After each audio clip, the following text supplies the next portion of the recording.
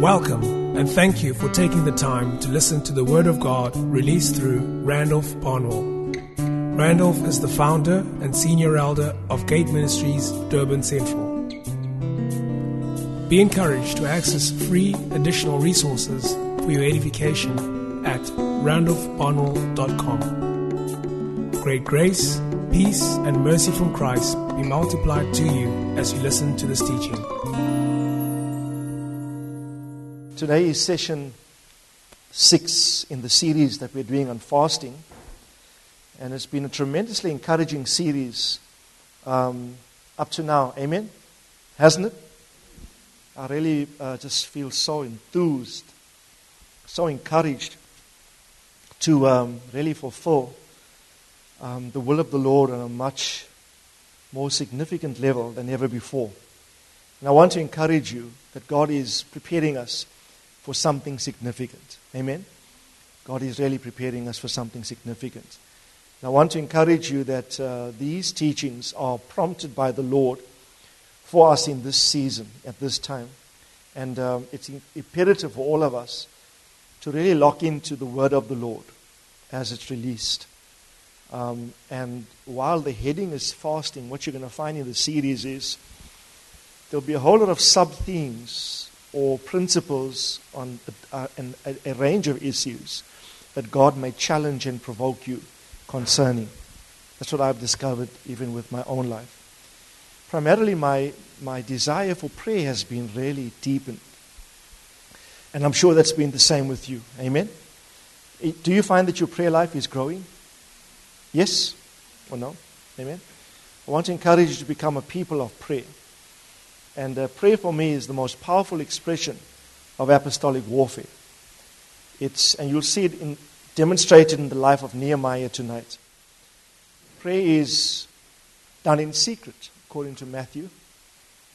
When you pray, do not be like the publicans, for they love to pray, standing in the corners of streets, Jesus said, so that they might be seen of men. But when you pray, go into your closet and pray in secret to your Father who is in secret. Your Father who sees in secret will reward you openly.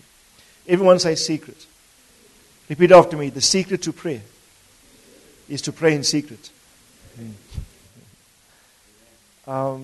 It's the hidden life.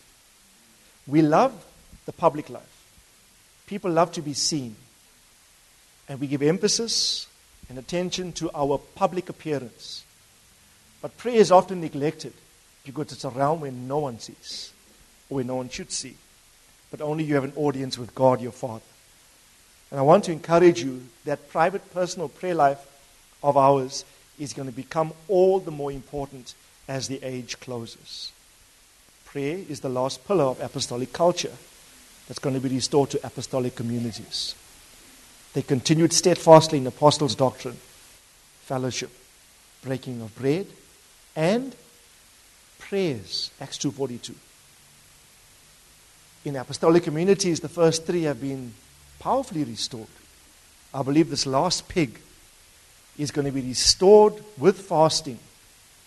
And it's going to bring such power and impetus to the move of God. I feel like so powerful when I stand before God privately and I pray to Him. I couldn't sleep last night because of Ben, my cat. That cat. That's a wayward son. His name is Ben, which means son. Okay. And then after 2 or 3 disturbances, which Renee normally tends to, but now that she's out of commission with her back issue, I have to be up. And so after the second time, just couldn't fall asleep. So I decided to pray, and I prayed in my room, TV room, and just praying before the Lord. It's amazing, the sense of, I don't know how, it's almost difficult to describe in words. To have an audience with Father. To pray to your Father who sees in secret. And your Father who sees in secret will reward you openly. It's nothing you can parade before men. It's your private life. It's your secret world. But it's going to be the reason for all of your public success. If you cannot excel in prayer privately, don't expect outward public success. And I want to encourage you, it's important that we give attention to the issue of prayer. Everyone say private prayer. I've been encouraging you in the fasting series to pray with fasting. To pray with fasting. We've looked at 4 case studies in the series thus far of men and women that prayed powerfully, fervently, after being convinced about some aspect of God's will in the heavens. They had prophetic understanding of what God's will was.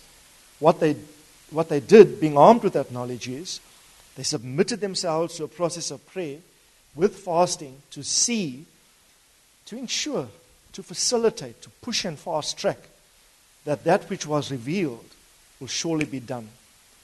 It's not that they need to help God by praying that the thing He wants to do must be done.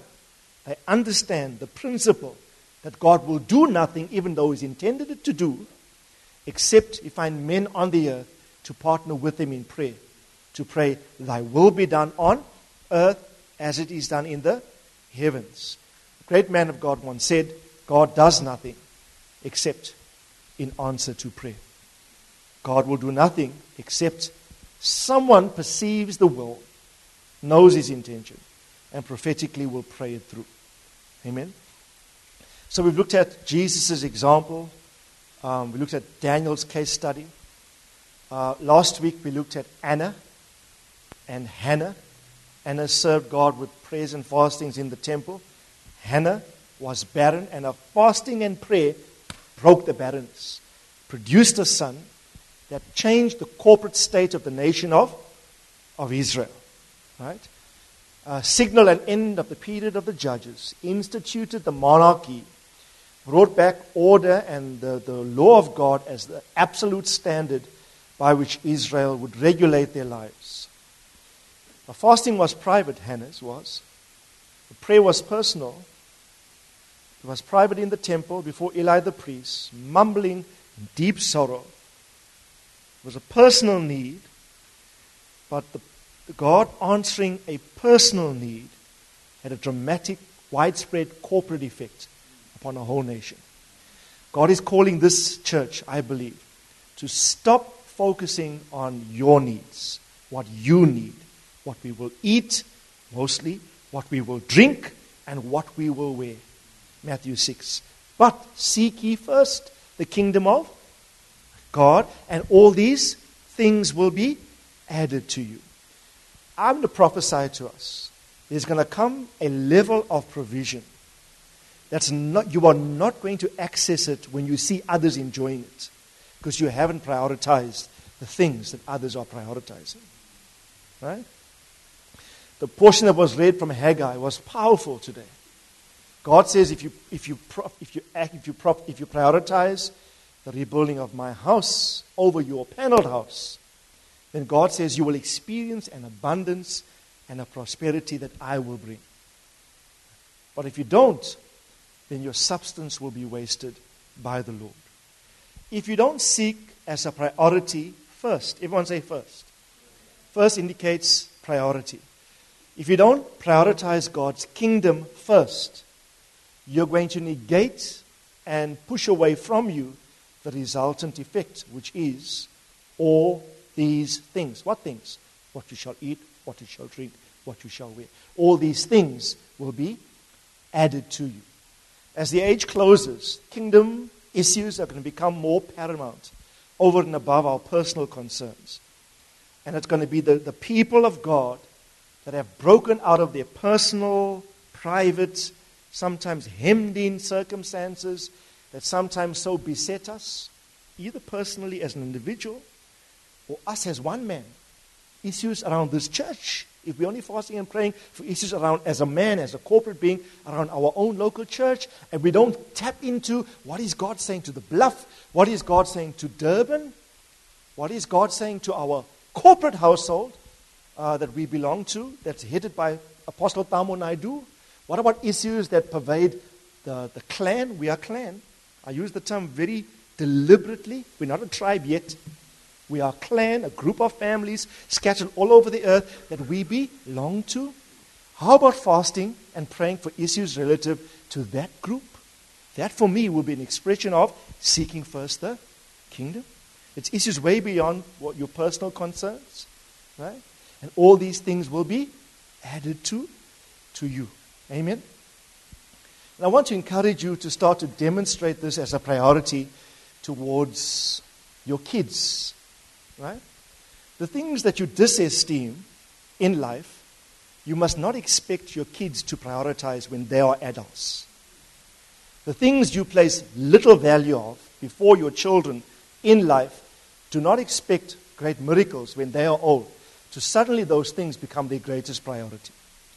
The things that you give precedence to as a parent before your children, those things become the legacy and life of your children when they are adults.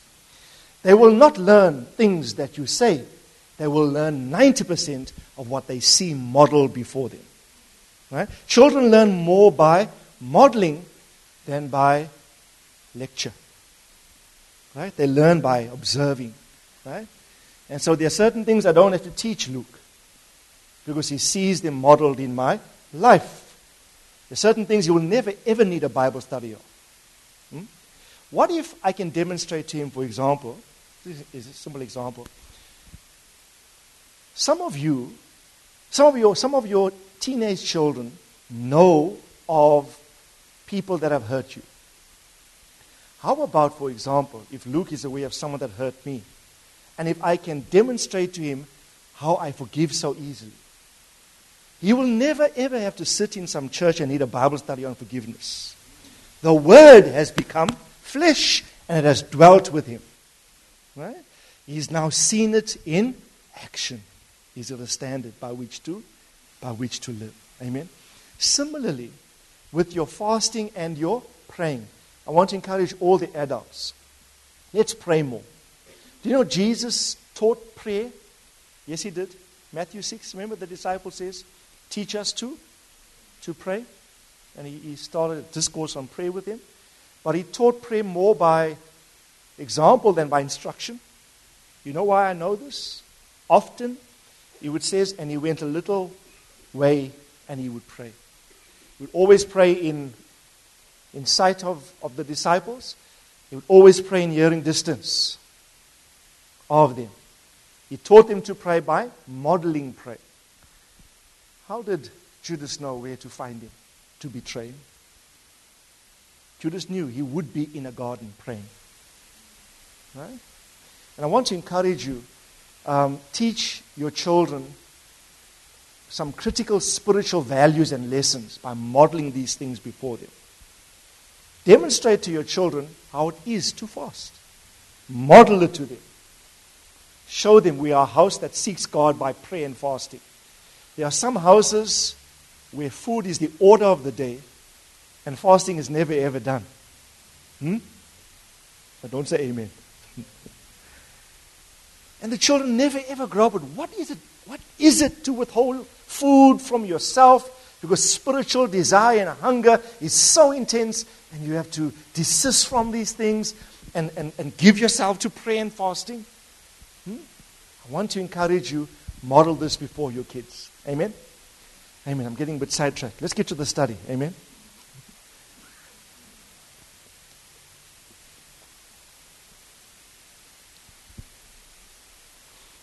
The fifth case study is Nehemiah. Let me give you some background.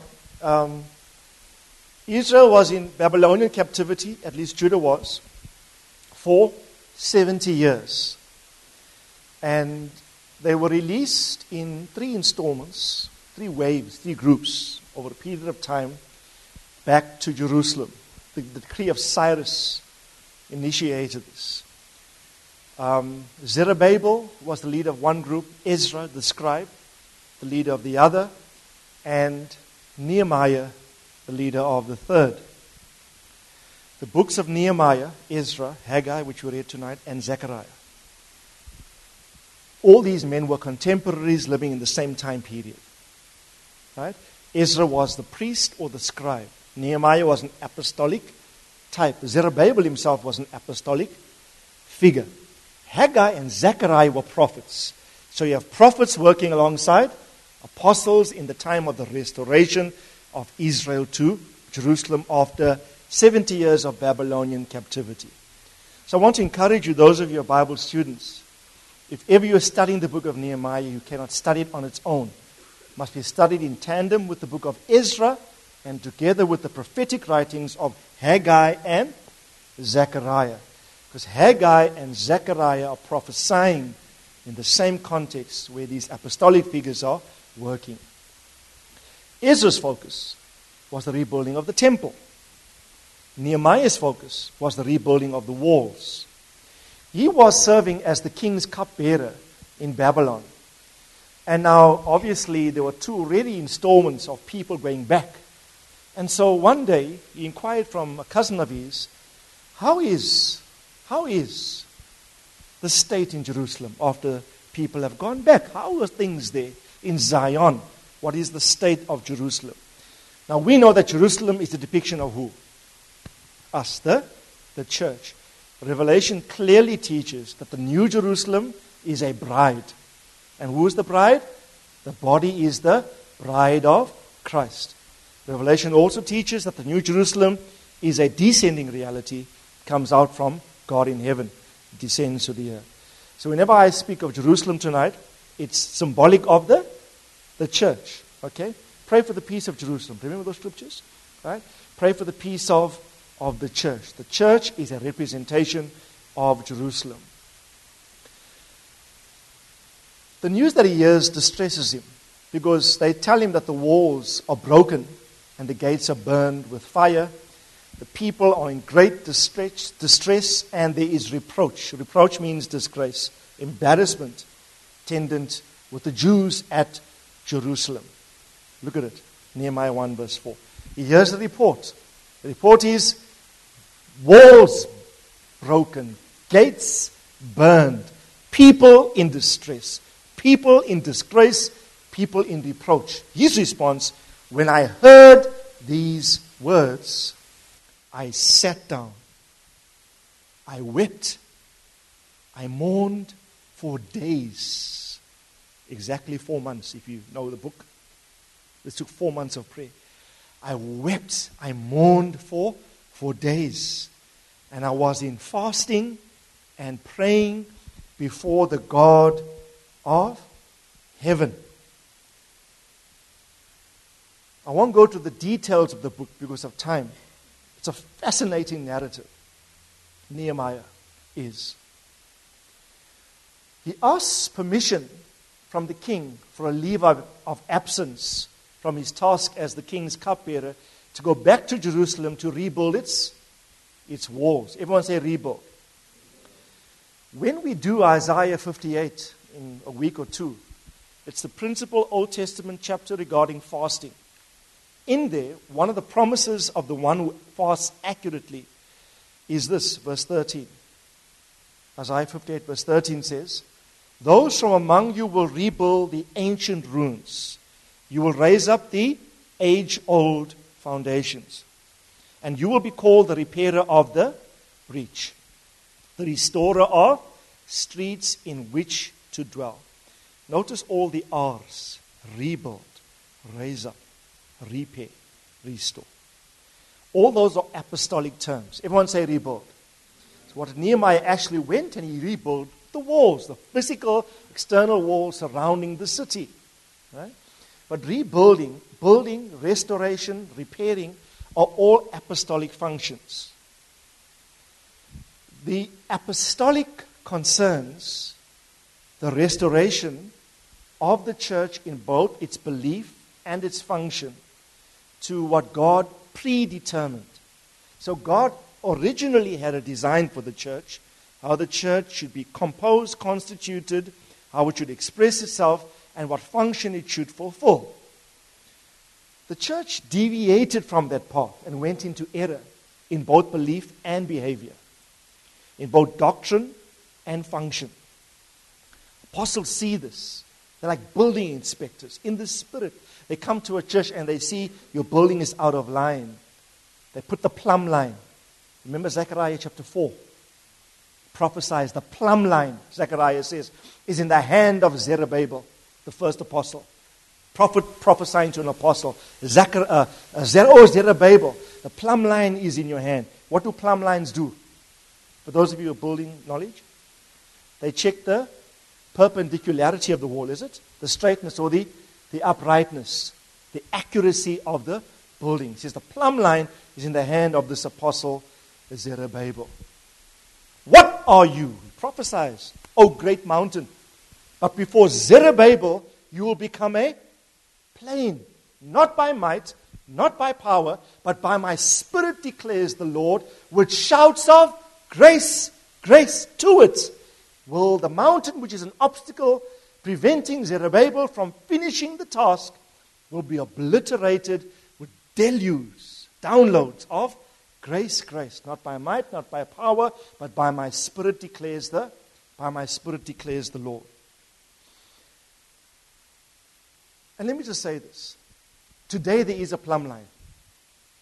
God is checking whether the building is plumb.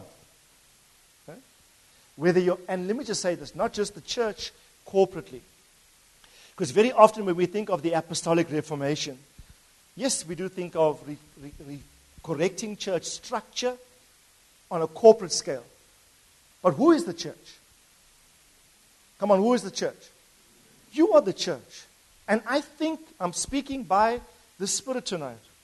I see in the Spirit, not part of my notes, but I see in the Spirit the plumb line in the hand of the Lord. He's coming to check your life and say, is this right? Is that principle in place? Is your life circumspect? Are you upright in certain areas? Is your life plumb? Is there accuracy before the Lord? Right? It's an apostle that comes in. It's an apostolic frequency. Now, I'm not necessarily an apostle, but I'm apostolic in my thinking and in my mindset. Apostles and prophets come to expose the error of the house, either corporately or you privately. And not for embarrassment, but for correction. Whatever God exposes, He chooses to heal. In fact, He reveals to heal, they say. Amen? And I want to encourage you, God's about to restore that which is dysfunctional in your own personal building process. You know what Nehemiah did? If you read it, he lands there in Jerusalem to see this personally. And he's distressed. I don't know how long it took him. He does a personal inspection of the wall. He walks around it. He's assessing the rebuilding cost, the rebuilding plans that God has given him by the Spirit. And I sense that in the Spirit. You know, apostles and prophets come in to restore the house of God to what it should be. Amen? Aren't we an apostolic prophetic church? Yes. I tell you, some of you, and I've heard this being said, some of us say that so proudly. Hey, we're apostolic prophetic. The shoulders even go back. Hey, apostolic prophetic.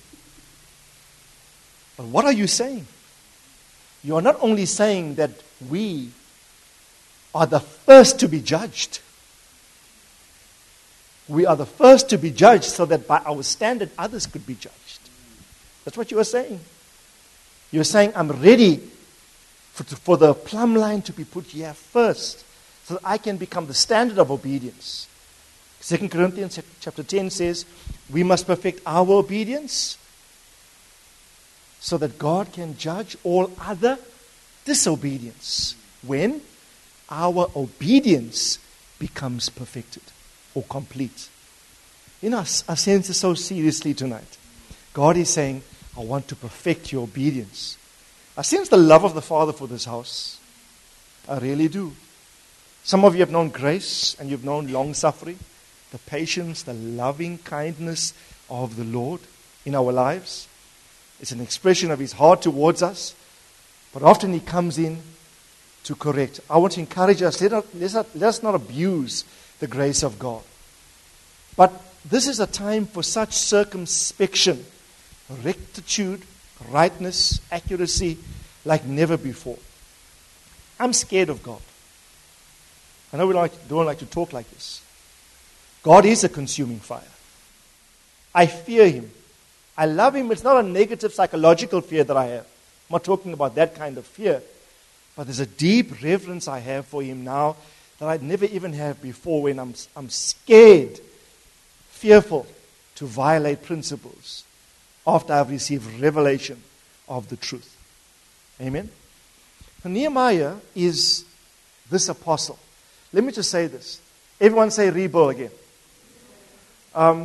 Look at your last paragraph, just for the sake of the tape, because you will not be the only ones listening to this message, so I want to cover some stuff so that there's understanding wherever this goes. Nehemiah is an apostolic type in the Old Covenant. Apostles are foundational to the building of the church, which has Christ as its cornerstone. Ephesians 2:20 clearly says that the church is built upon what? It's built upon the foundation of apostles and prophets, Jesus Christ himself being the chief cornerstone. They are not the foundation. Christ is the foundation. Paul would later say that as a wise master builder.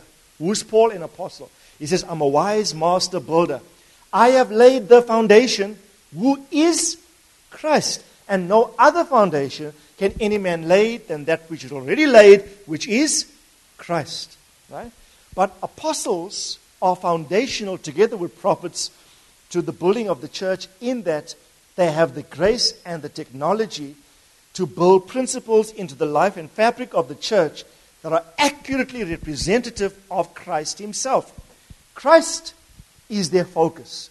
They come into a place and they see there's no representation of Christ in both doctrine or behavior. They seek to correct it at its fundamental, at its foundational level.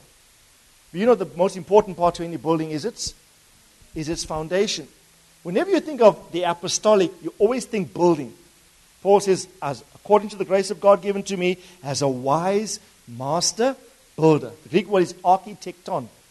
Right? A wise master builder in the Spirit, I have laid the foundation. Right? They are also given mysteries, apostles and prophets. Listen carefully, church. Ephesians 3:5 says that the mysteries of God are given to who? Not to pastors, not to evangelists, not to teachers. The mysteries, that which is hidden, it says the prophet and the apostle have the grace to unlock it. All a teacher would do, like myself, I regard myself as a teacher in the kingdom, a teacher will come in and ensure that people at grassroots level understand the mysteries decoded by apostles. Right? So that they can live this out practically in their life. That's why it's so important, no matter what your fivefold gifting is, you must remain plugged in and connected to an pure, authentic, apostolic, prophetic stream. And aren't we privileged for the stream we have? Amen? And the decoding of mysteries come. And I regard myself more as the Ezra. It's like a scribal grace where you come in and you decode it and apply it, amplify it, consolidate it further and further. Amen? So I want to encourage you that we are an apostolic prophetic house, and we are called, listen carefully, to be builders in the Spirit. Right now you should all have hard hats on. Right? Builders in the Spirit. Amen? Get your hands dirty. Do the work of the ministry. Hallelujah. Amen. So I think enough on that. I don't want to go too much. And you know, wherever there is error, what do? They always break down to rebuild. Right? Right at the bottom of your page there, the last paragraph, this involves breaking in order to rebuild, uprooting in order to replant, erroneous positions which the church has adopted for generations will be corrected. Every ruin will be rebuilt. Timeless, eternal, spiritual foundations will be raised up. Every breach will be repaired. Every street will be restored. Amen? So do you understand the character of the house you belong to? Amen? Tell your neighbor this is a building house. Tell someone this is a rebuilding house.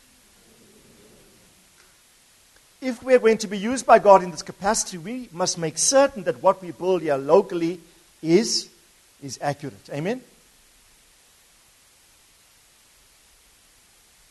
Now, let's look at a few factors. Nehemiah is informed that the gates are burned, the walls are broken, people are in distress and reproach, and he humbles himself with fasting and he prays. He sits down, he weeps, he mourns, and he consults God on the matter. I want to raise a few issues that should be borne out in your own heart also. Listen to me carefully. How do you react when you see the walls of the church broken? When you see its gates burned with fire? Look at Nehemiah chapter 1, verse 2 and 3. Hanani, one of my brothers, and some of the men from Judah came. I asked them concerning the Jews who had escaped and had survived the captivity. About Jerusalem, they said to me, the remnant there in the province who survived the captivity are in great distress and reproach. The wall of Jerusalem is broken down, and its gates are burned with fire. What do walls represent around cities in that economy? It was protection, essentially. Walls were the primary means of protection against foreign enemy threats. So when he hears walls broken down, he knows the city is vulnerable. Right? He knows they are at great risk. Now please, brethren, the walls for us today represent principles of obedience to God's word. Those are our walls today. Right? If you break the hedge, John says, if you break the hedge, what happens? The snake will bite you. Right? If you make a breach in the wall, if you give the enemy legitimate grounds to attack you by your disobedience, you give him leverage. That's why the scripture says, give no opportunity for the enemy. Do not give him a foothold. For me, every time I obey in the spirit, my wall is upright. I have protection and I have immunity. But every time I violate the scriptures and I disobey, essentially I'm making myself vulnerable and open to an enemy attack. And in your note, I allude to the height and thickness of walls in Old Testament cities. And the more consolidated and consistent, serious you become in your practical personal obedience, the greater the strength of your personal wall in the Spirit. Amen? And I want to encourage you. You see, he was concerned, he was inquiring about a natural circumstance, the natural city in a specific epoch of time. This was a specific historical moment in time. But I'm inquiring after you in the Spirit. How is it with my brothers? How is it with that family? How is it with your life? How are my brothers doing? Right? And I sincerely hope the report is the walls are broken down. You see, it says the gates are burned with fire. Where do gates hang? On walls. You got no walls, automatically you got no gates. What do gates represent? We have a long study on lift up your heads, O ye gates. But primarily they represent issues of governance and authority and power in the Spirit. Right? They represent legislative authority in the realm of the Spirit. Gate 2. I will build my church and the gates of hell will not prevail against it. Gates of hell are an indication of the legal power and authority of hell will not overpower the church. So gates speak of your authority in the Spirit. If your walls are broken, you've got no authority. If your obedience is lacking, you've got no authority in the realm of the Spirit. Romans teaches this. To whomever you yield yourself to, in obedience, you become the slave of. Right? If it's to sin, you become the slave of sin, and sin becomes your master. Paul taught in the book of Romans. But he says, yield yourself as instruments of righteousness. Your yieldedness and levels of obedience in your personal life is your authorization in the realm of the Spirit. There is simply no shortcuts. I'll say it again. You can lift up your voice all you want to and sound powerful. In the Spirit realm, it will mean nothing Listen, this is a very serious point. If you go out and you disobey God's law, you violate God's ways, you flagrant about serious spiritual things, about morality and otherwise, about practical righteousness, what you're doing, you're breaking your walls down and you've got no place to hang gates. Right? And then when you're confronted by an issue where you have to take your ground and your authority in the realm of the Spirit, you find that you're powerless because your obedience is waning. Amen? Nehemiah confronted this practical situation. But when I think of this, I too sit down. I weep. And I pray with fasting for groups, for individuals, and for families. When I see the walls are broken down, and when I see the gates are burned with fire. It's a serious thing. The heading for this first fact here is personal concern for the welfare of the church. When last, now please, brethren, be honest. I'm not talking about praying and fasting for your private needs. You need 1,000 rand, let's go on a fast. I'm not talking about that. That for me, that's kindergarten. Fasting 101. Right? You haven't even started climbing the ladder. When last did the state of your brother's soul burden you that you could not continue with life as usual? You see, he had a very important task here, serving the king all the beverages. He was the king's cupbearer. The king even noted his sadness. He came into the king's presence, and to do that was death. You don't come before a Babylonian or a Persian king sad. Even if you're having a bad day, you come smiling. King, here's your wine. But his grief, the intensity to which about which he felt about the situation, so gripped this man. He says, when I considered Jerusalem, the church, I sat, couldn't function as usual. I wept, I mourned for many days. This man prayed for 4 months, and his prayer was laced and immersed himself with fasting. And he prays a prayer which I will read shortly. He consults God about the matter. Some of us are so fixated with our own issues that we neglect our brothers. There was 2 questions God asked mankind in the book of Genesis. The first was, Adam, where are you? Question number 1. The second question God ever asked another human being was, where is your brother? When you lose yourself, you can't locate your brother.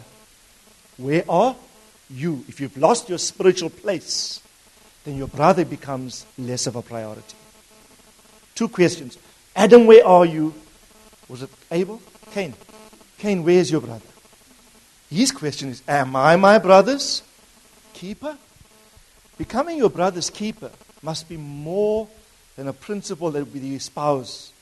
It must become a practical living experience. Right? Tell your neighbor, you are your brother's keeper.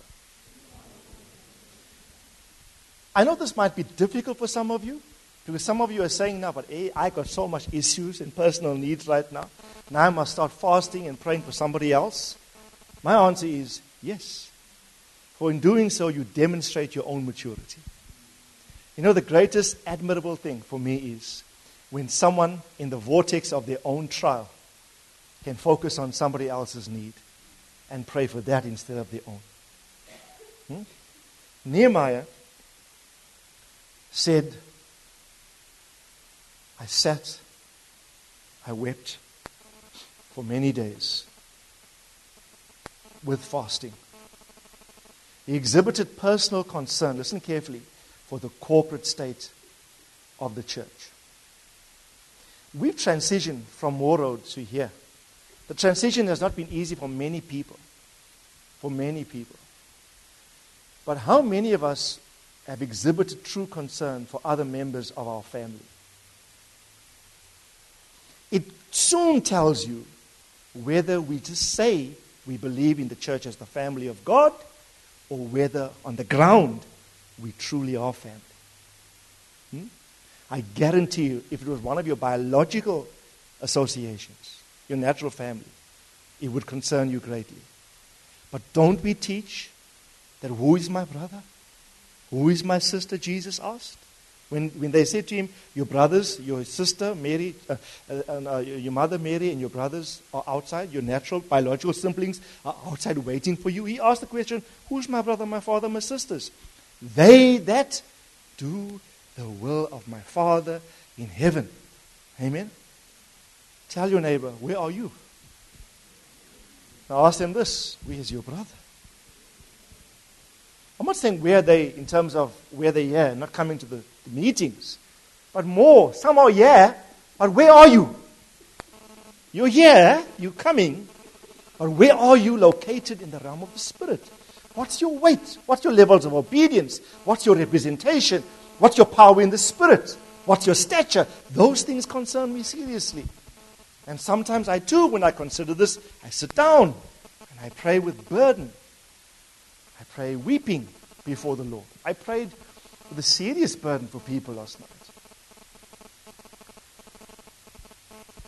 But I said to you last week, are you willing to be burdened by the things that burden God?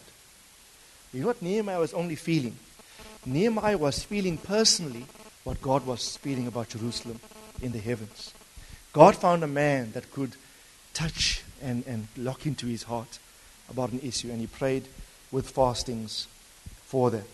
Look at the bottom of the page. Page 2, I think. Proverbs 25:28 says, like a city that is broken into and without walls is a man that has got no control over his spirit.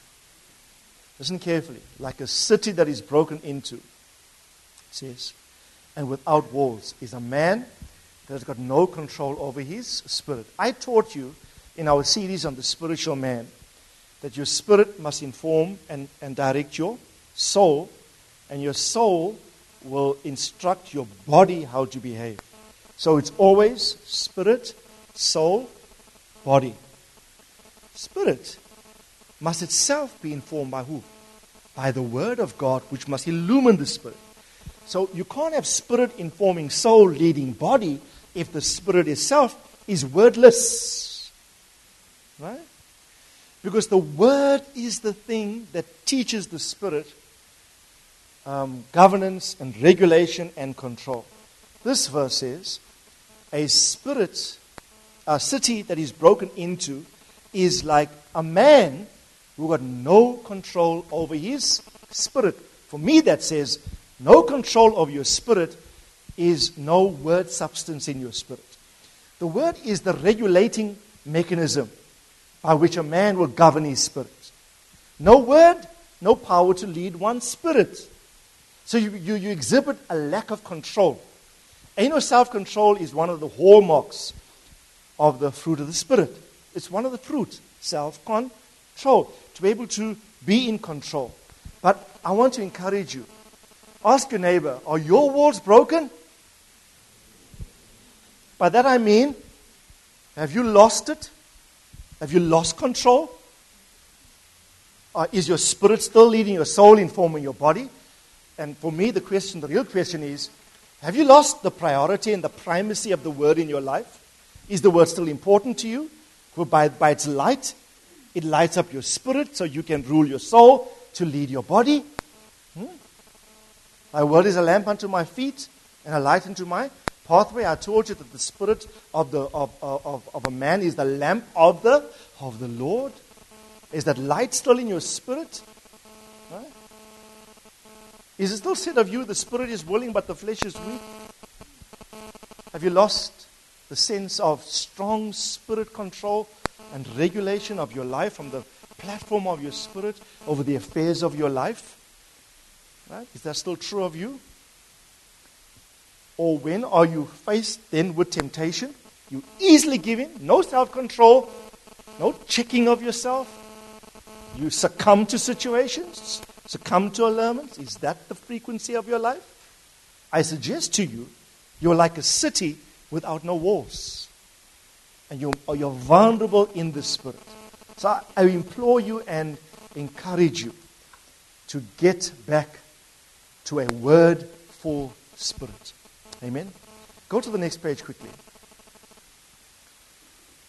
There are two issues, two words that characterize the state of Jerusalem in this broken walled state, burned down gate state. No obedience, no authority, no control of the Spirit. And the words are, they are in distress and they are in reproach. In the Hebrew, the word distress, in the center of your page, it means straits in a psychological or spiritual sense. It implies a narrowness, kind of restriction placed upon you, kind of suffocation, limitation upon movement, no options available. Distress. And I pray that you're not feeling the sense of suffocation, right? Where you're feeling there's a narrowness imposed upon you. You're feeling this kind of restriction, and it's even causing you psychological unrest. For if you are in distress, you're not in rest. You are in unrest. And you're not balanced, you're not sober, there's no peace in your world. If you're lacking sleep in this hour, may the peace of God govern your life. If something is distressing you because you violated principle, may you come back to the place of obedience and experience the peace of God. This we can't pray for. This you must do something about. I can't pray for you about these issues. This requires an issue of obedience. Amen? It also was in reproach. And the word reproach literally means shame or disgrace. Right? Are you ashamed? Has shame come to your door? And are you disgraced about an issue? Because of the way in which you regulate and conduct your life. Do you sense, not just about your life, do you sense these two things about the church? Is there reproach? Is there a sense of shame? Is there narrowness? Is there restriction? Is there distress? Either upon this corporate group or another, or a brother, or another house, or a family, or a friend. Has the state of your brother who is in reproach and distress so burdened you that you yourself set yourself apart to pray and fast for them? Number 2, prayer is the primary foundational expression of a reformer. Nehemiah is a reformer. First thing reformers do, they become burdened by the burden of the Lord, and they carry that burden in prayer before God. Go to the next page and let's look at the prayer. Before we look at the prayer, I want to encourage you with this. I just slotted this into my notes this morning. These notes are like hot off the press. They were printed just before we came here. The Lord reminded me of this. What spirit do you have? Do you have a spirit of accusation or do you have a spirit of intercession? There are two ministries that take place before the throne of God. One is intercession and one is accusation. The enemy, Satan, is the accuser of the brothers. Look at Revelation 12, 9 and 10. The great dragon was thrown down, etc. Come down. Then I heard a loud voice in heaven saying, now salvation and the power and the kingdom of our God and the authority of his Christ have come. For the accuser of our brothers has been thrown down. He who accuses them where? Before our God, when? Perpetually. One of the names for Satan is the accuser of who? The brothers. But who does Satan use to accuse brothers? Brothers. Brothers accuse brothers. And sometimes you don't realize you are functioning by the influence of an accusing spirit. Right? So let's say Nico goes through something. So I either stand, and let's say he's going through something personally. So I either stand with the finger and say, yeah, he deserves it. Good for him. He had it coming because of X, Y, Z. I either adopt a satanic spirit of accusation, and little do I know, I'm being influenced by the accuser of the brethren. Remember when Job sinned? What did Job's friends say? Hey, there must be some hidden sin in your life. Right? What did you do that warranted all of this calamity upon your life? There will always be those that judge you inaccurately. It's called the spirit of accusation. Do you know what? I forgot to slot it in here. I'll slot it in and send you the amended note tomorrow morning. The lovely scripture to cross-reference here. It's also from Isaiah 58, the fasting chapter. One of the hindrances to an effective fast, God says, for in the day of your fast, you point the finger. Come on, everyone do this. Do this, just follow me, just do this to someone next to you. like serious, like, hey, you're the one. But now do this no more. No more will I accuse. Right? Like a wind wiper. Wipe the dirt away. Right? No more will I point the finger. Please make a note there. Cross-reference Isaiah 58. It says, in the day, if you want your fast to be acceptable, God says, desist from pointing the finger. Right? Desist from pointing the finger. Let me just say this. If you are to be a reformer of the church, you cannot come in with judgment and accusation. Yes, there is a whole lot of things wrong. But you have no right to minister to those that you do not love wholeheartedly. Love will be your authorization in the Spirit to minister to a dysfunctional brother or a dysfunctional church. So whenever I come, even in our travels when we go, and we pick up certain inaccuracies, and we have to address certain things, the basis from which we address it is deep love for the people. Right? Deep love for the people. The other spirit before God's throne is intercession. And look at Romans 8, verse 31. What shall we say to these things? If God is for us, who can be against us? He who did not spare his own son, but delivered him over for us all, how will he not also with him freely give us all things? Who will bring a charge against God's elect? God is the one who justifies. Who is the one who condemns? Christ Jesus is he who died. Yes, rather he who was raised is at the right hand of God, who also does what? He also intercedes for us. Jesus is interceding for us at the right hand of the Father. Satan is before the throne of God, accusing the brothers.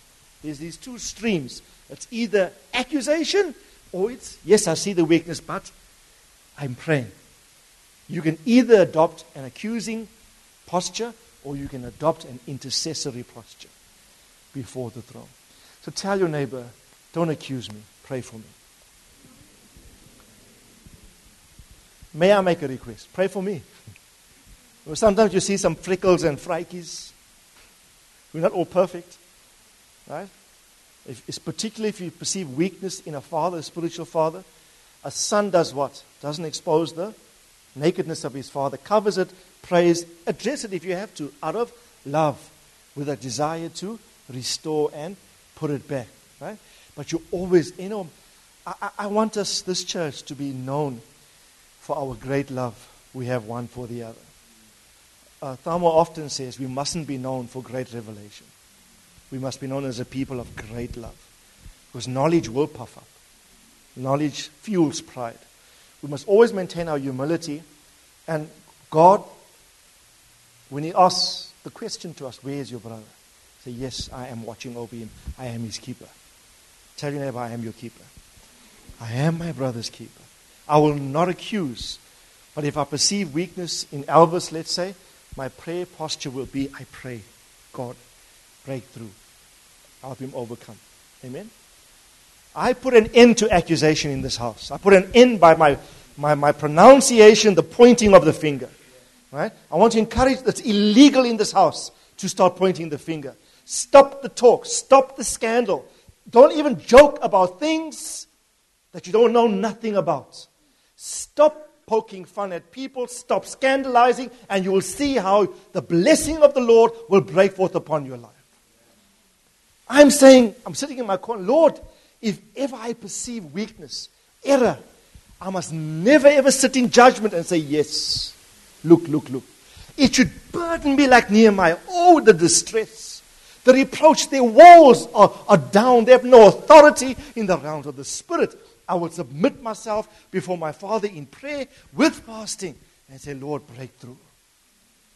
Right? Do you receive this? Tell your neighbor, accusation is now illegal.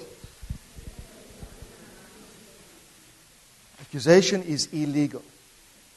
The first point was personal concern for corporate welfare. The second point was prayer as a primary foundational expression of the reformer. If you are going to reform anything, you're going to have to be a person of strong, passionate, fervent prayer for the thing or for the person or for the church you intend on helping. Prayer is your precursor. Prayer is like the John the Baptist. Prayer is the preparer of the way for you to do apostolic business. Can we look at his prayer? Look at how did this guy pray? This is a fascinating prayer that I love. Let's look at the content and the fabric, the tenure of his prayer.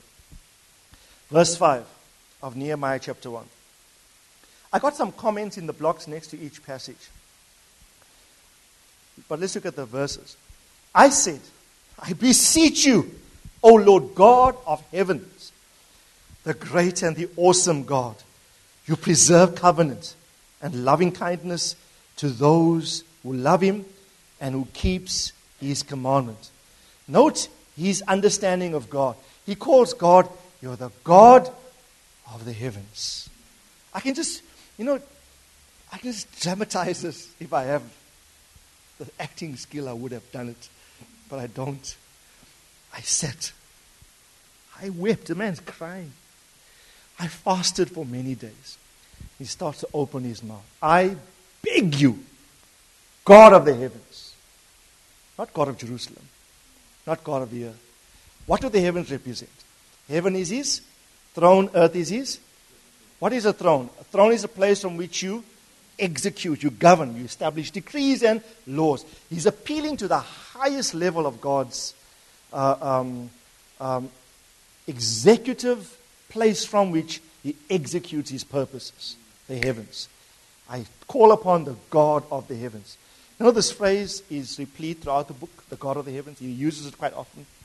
He says the God of the heavens. Tell your neighbor we serve a big God. You know what? I just thought of this often. It's not in your note, but I should have put it in. I thought this guy is thousands of kilometers away from the city. He's a long way off in Babylon. Prayer has got no distance. He prays for something from which he is far away from, geographically far removed from. And I want to encourage you. The earth today is a very small space, especially in the realm of the Spirit. There is no distance that prayer cannot cover. Amen? When I pray for Matthew and Liam, which I do frequently, because, they're away, they're in Cape Town. But when I pray, it's like they are right in here. You know, the distance is almost non-existent. Amen? Tell your neighbor there's no distance with prayer. Okay? There's no distance with prayer. Look at verse 6.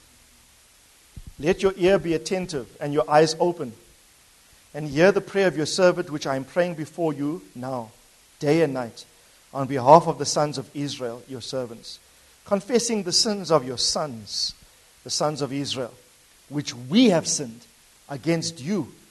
I, not they, I and my father's house have sinned against you. Notice, he says, I pray when? Day and night. That is persistent, it's perpetual, it's consistent, it's regular, it's frequent. It's in fact so frequent, this prayer lasted almost 4 months, and it was regular, it became the fabric and the feature of his life. I want to encourage you, this is my word of challenge to you. Be immersed in prayer this week and the forthcoming weeks. Pray whenever you can. Pray frequently. Pray at every turn. Pray with great regularity. He said, I pray day and night. And notice he's not self-absorbed and self-centered in his prayer. In fact, he lumps himself together with the sins of the nation. Right? He says, we have sinned. My father's house and I have sinned before you. Theologians call this identificational repentance. And there's a lot of debate around whether it's legit or not. But I just like how he doesn't divorce himself from their plight. Listen carefully. They are in distress. They are in reproach. But he prays as though he's part of them personally. You know what this is symptomatic of? He's giving evidence of how at one he is with the nation. He's bone of his bone. They are flesh of his flesh. Do you know you cannot truly rejoice if your brother is in reproach? You can't truly continue with business as usual if your neighbor is in distress. And when you pray for them, you pray not only for them, but you pray as them. We have sinned. Look upon our corporeity. Not look at me personally. We. Notice the we. Our Father. When Jesus taught his disciples to pray, they said, teach us to pray. And the first words that come out of Jesus' mouth, when you pray, say what? Our. Tell your neighbor, our. He did not say, he could have said to this, when you pray, say my Father. The first principle of prayer is that prayer is not personal. Prayer is not private. When Jesus started teaching about prayer, he immediately baptizes his disciples in the corporate character of prayer. Our Father. Hallowed be thy kingdom come. Thy will be done on earth as it is in heaven. Give us. Everyone say us. Today our daily bread, etc., etc. The whole prayer is corporate. Amen. This is going to change your prayer life. Yes? So next time you pray, let's say for your brother that has messed up big time. You don't stand there with the accuser, like Satan, accuser of the brothers, the finger. You say, Lord, posture of intercession like you adopt before the. I pray for him. But I pray not for him. I pray as though I am as one with him. Right? We have sinned. We have done wickedly before you. Hear our prayer, O God. That will testify to just how conjoined you are, one to the other. Amen. Rejoice with those who rejoice. Weep with those who weep, the Bible says. Amen. Remember, this is what I like. Look at verse 7. Verse 8. Remember the word which you commanded your servant Moses, saying. Just stop there. I just like this. How this guy prays. Remember I taught you 2 weeks ago that the word of God will reveal the will of God. And when you pray the will of God, you're guaranteed the outcome to your prayer. Remember? He says, I'm not just going to appeal to God based upon my own, I'm burdened of this. I'm going to draw reference to his word. And what does he do? Like the watchman on the walls of Jerusalem. He gives God no rest. He reminds God of his word. He says, Lord God, remember the word which you spoke to your servant Moses. Notice. Saying, and he quotes Deuteronomy chapter 30 and some portions of Deuteronomy chapter 29 in the prayer. He says, if you are unfaithful, I will scatter you among the people. But if you return to me and keep my commandments and do them, though those of you who have been scattered were in the most remotest part of the heavens, I will gather them from there, and they will bring them to the place where I have chosen to cause my name to rest. And I want to encourage you. I wrote in the box at the bottom, his prayer is fueled and empowered by a reference to ancient promises made to Moses. Okay? God promised Moses that if they start to obey, he will bring them back. And already there was this indication of bringing them back to Jerusalem. So he locks into the intention of God revealed through his word, and he prays the will of God in the word of God, and he's guaranteed an outcome. Okay? He was also probably familiar with Moses' pattern of intercession. Why do I say this? It was in verse 10. The next verse he says this.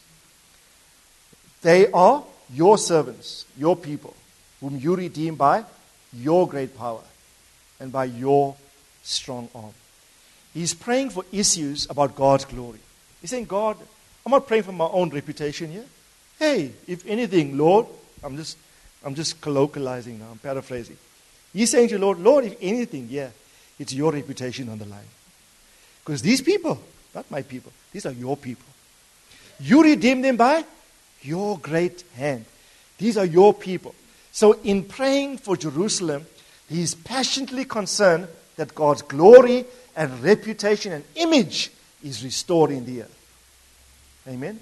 When last did you pray for someone out of deep concern simply because the way that person is thinking or behaving is giving a false or a wrong perception of the gospel or of the nature or the character of God? Right?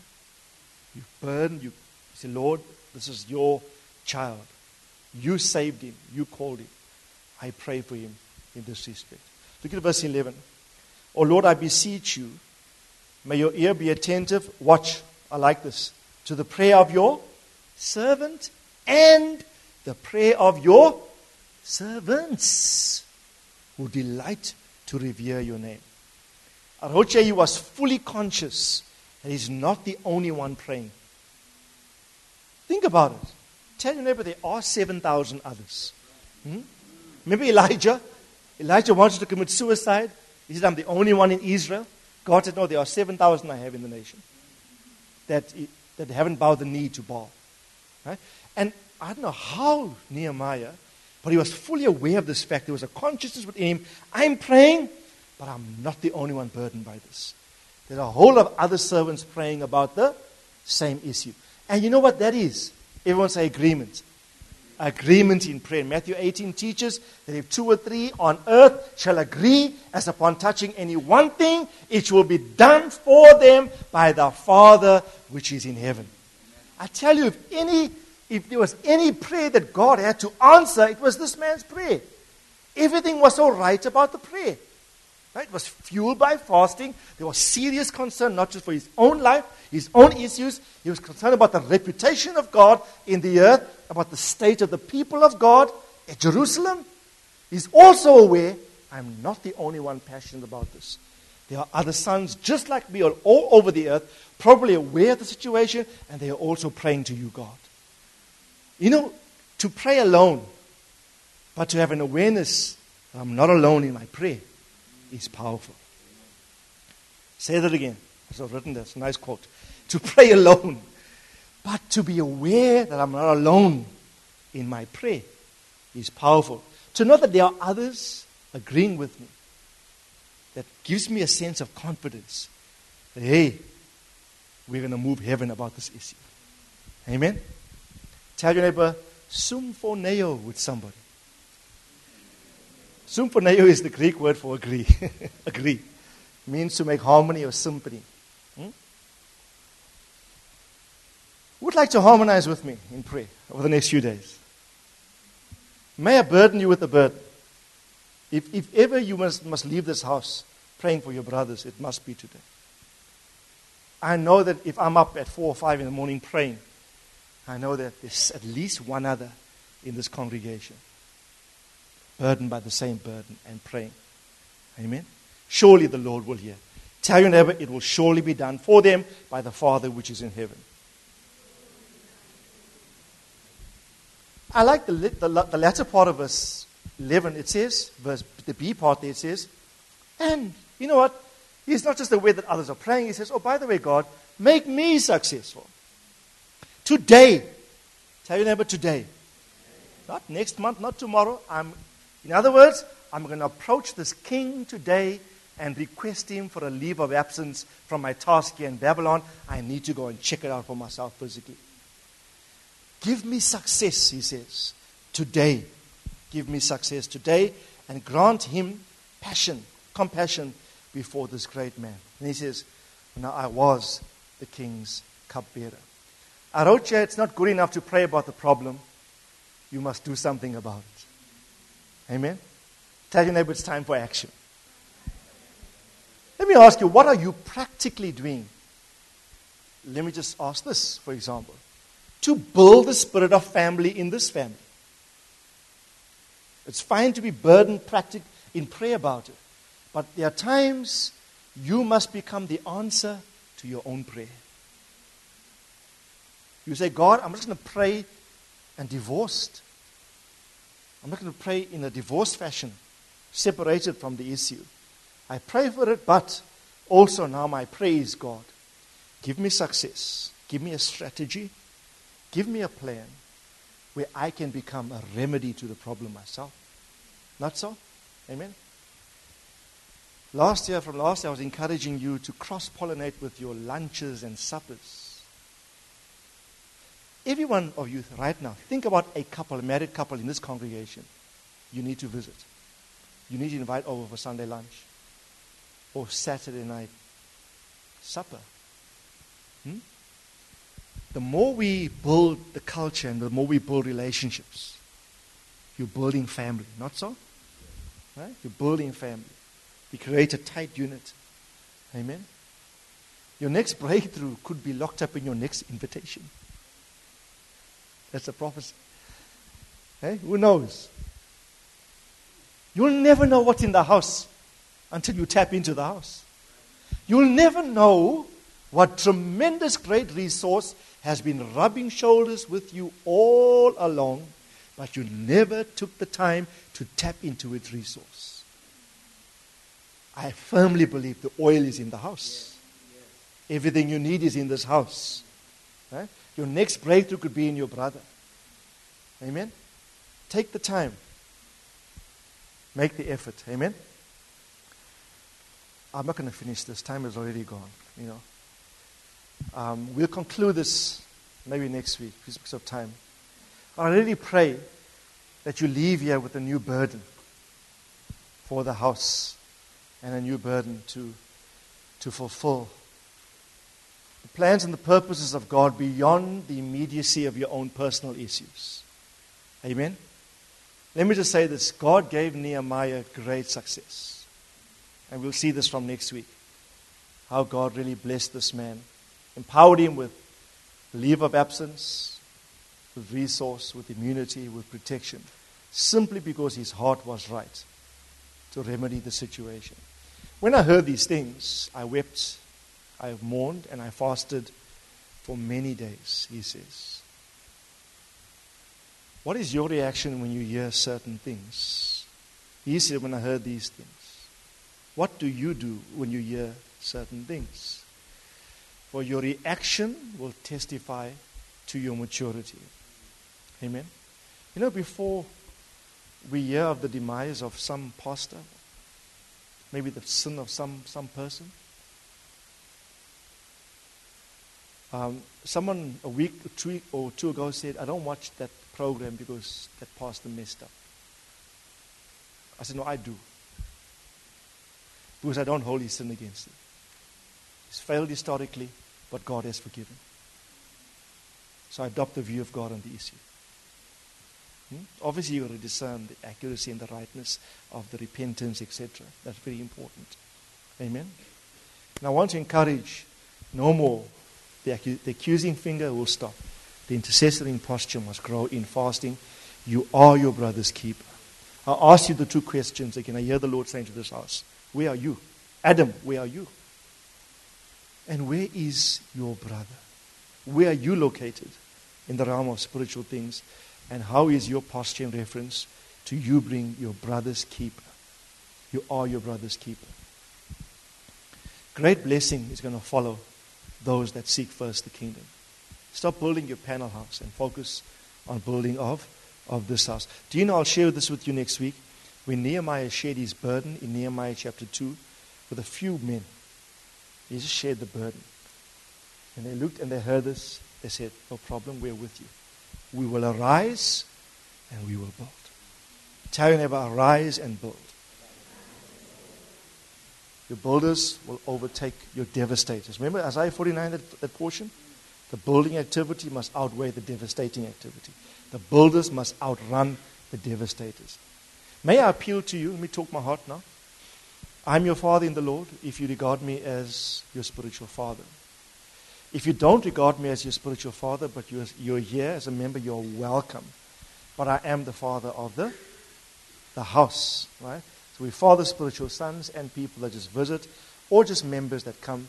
I embrace everyone. I will not distinguish between people. I will love you all equally. And I will treat everyone with the same. I'll make the similar sacrifices for everyone concerned.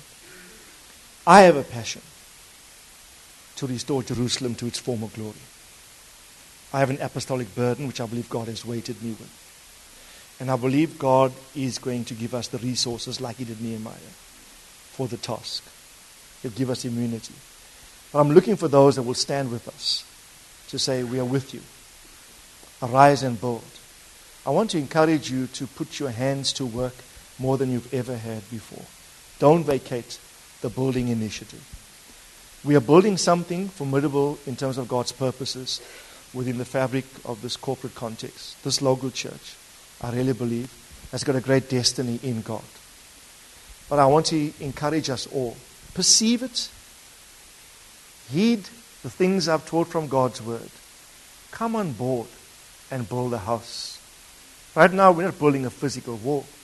He took 52 days to build it, Nehemiah did. It says very clearly. It's less than 2 months, 2 months is 60 days, more or less. In 52 days, he completed amidst great opposition from a four-pronged enemy that came against him. Right?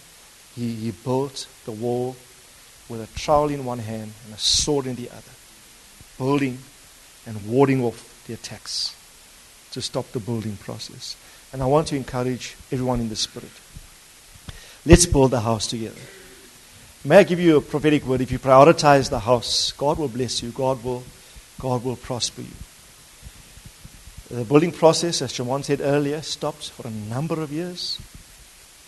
God activated 2 prophets, Zechariah and Haggai, to come on the scene, to prophesy, to activate the building. And the Bible says, and the building resumed again in Ezra's time.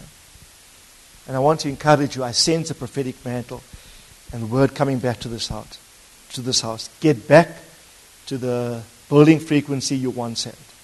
Amen. And support all you can and build God's house. You know, more than anything, I would simply ask you, simply obey all the principles in your private world. That for me will be good enough. In your private world, in your personal life, just be an obedient son of God, pleasing your Father in heaven. That's all we ask for. Just by that, you know what you're doing? You're building. You're making sure there's no kink in the wall. Amen? And that the purposes of the Lord will run swiftly concerning us. Amen? May the Lord richly bless you. Lift up your hands to Him.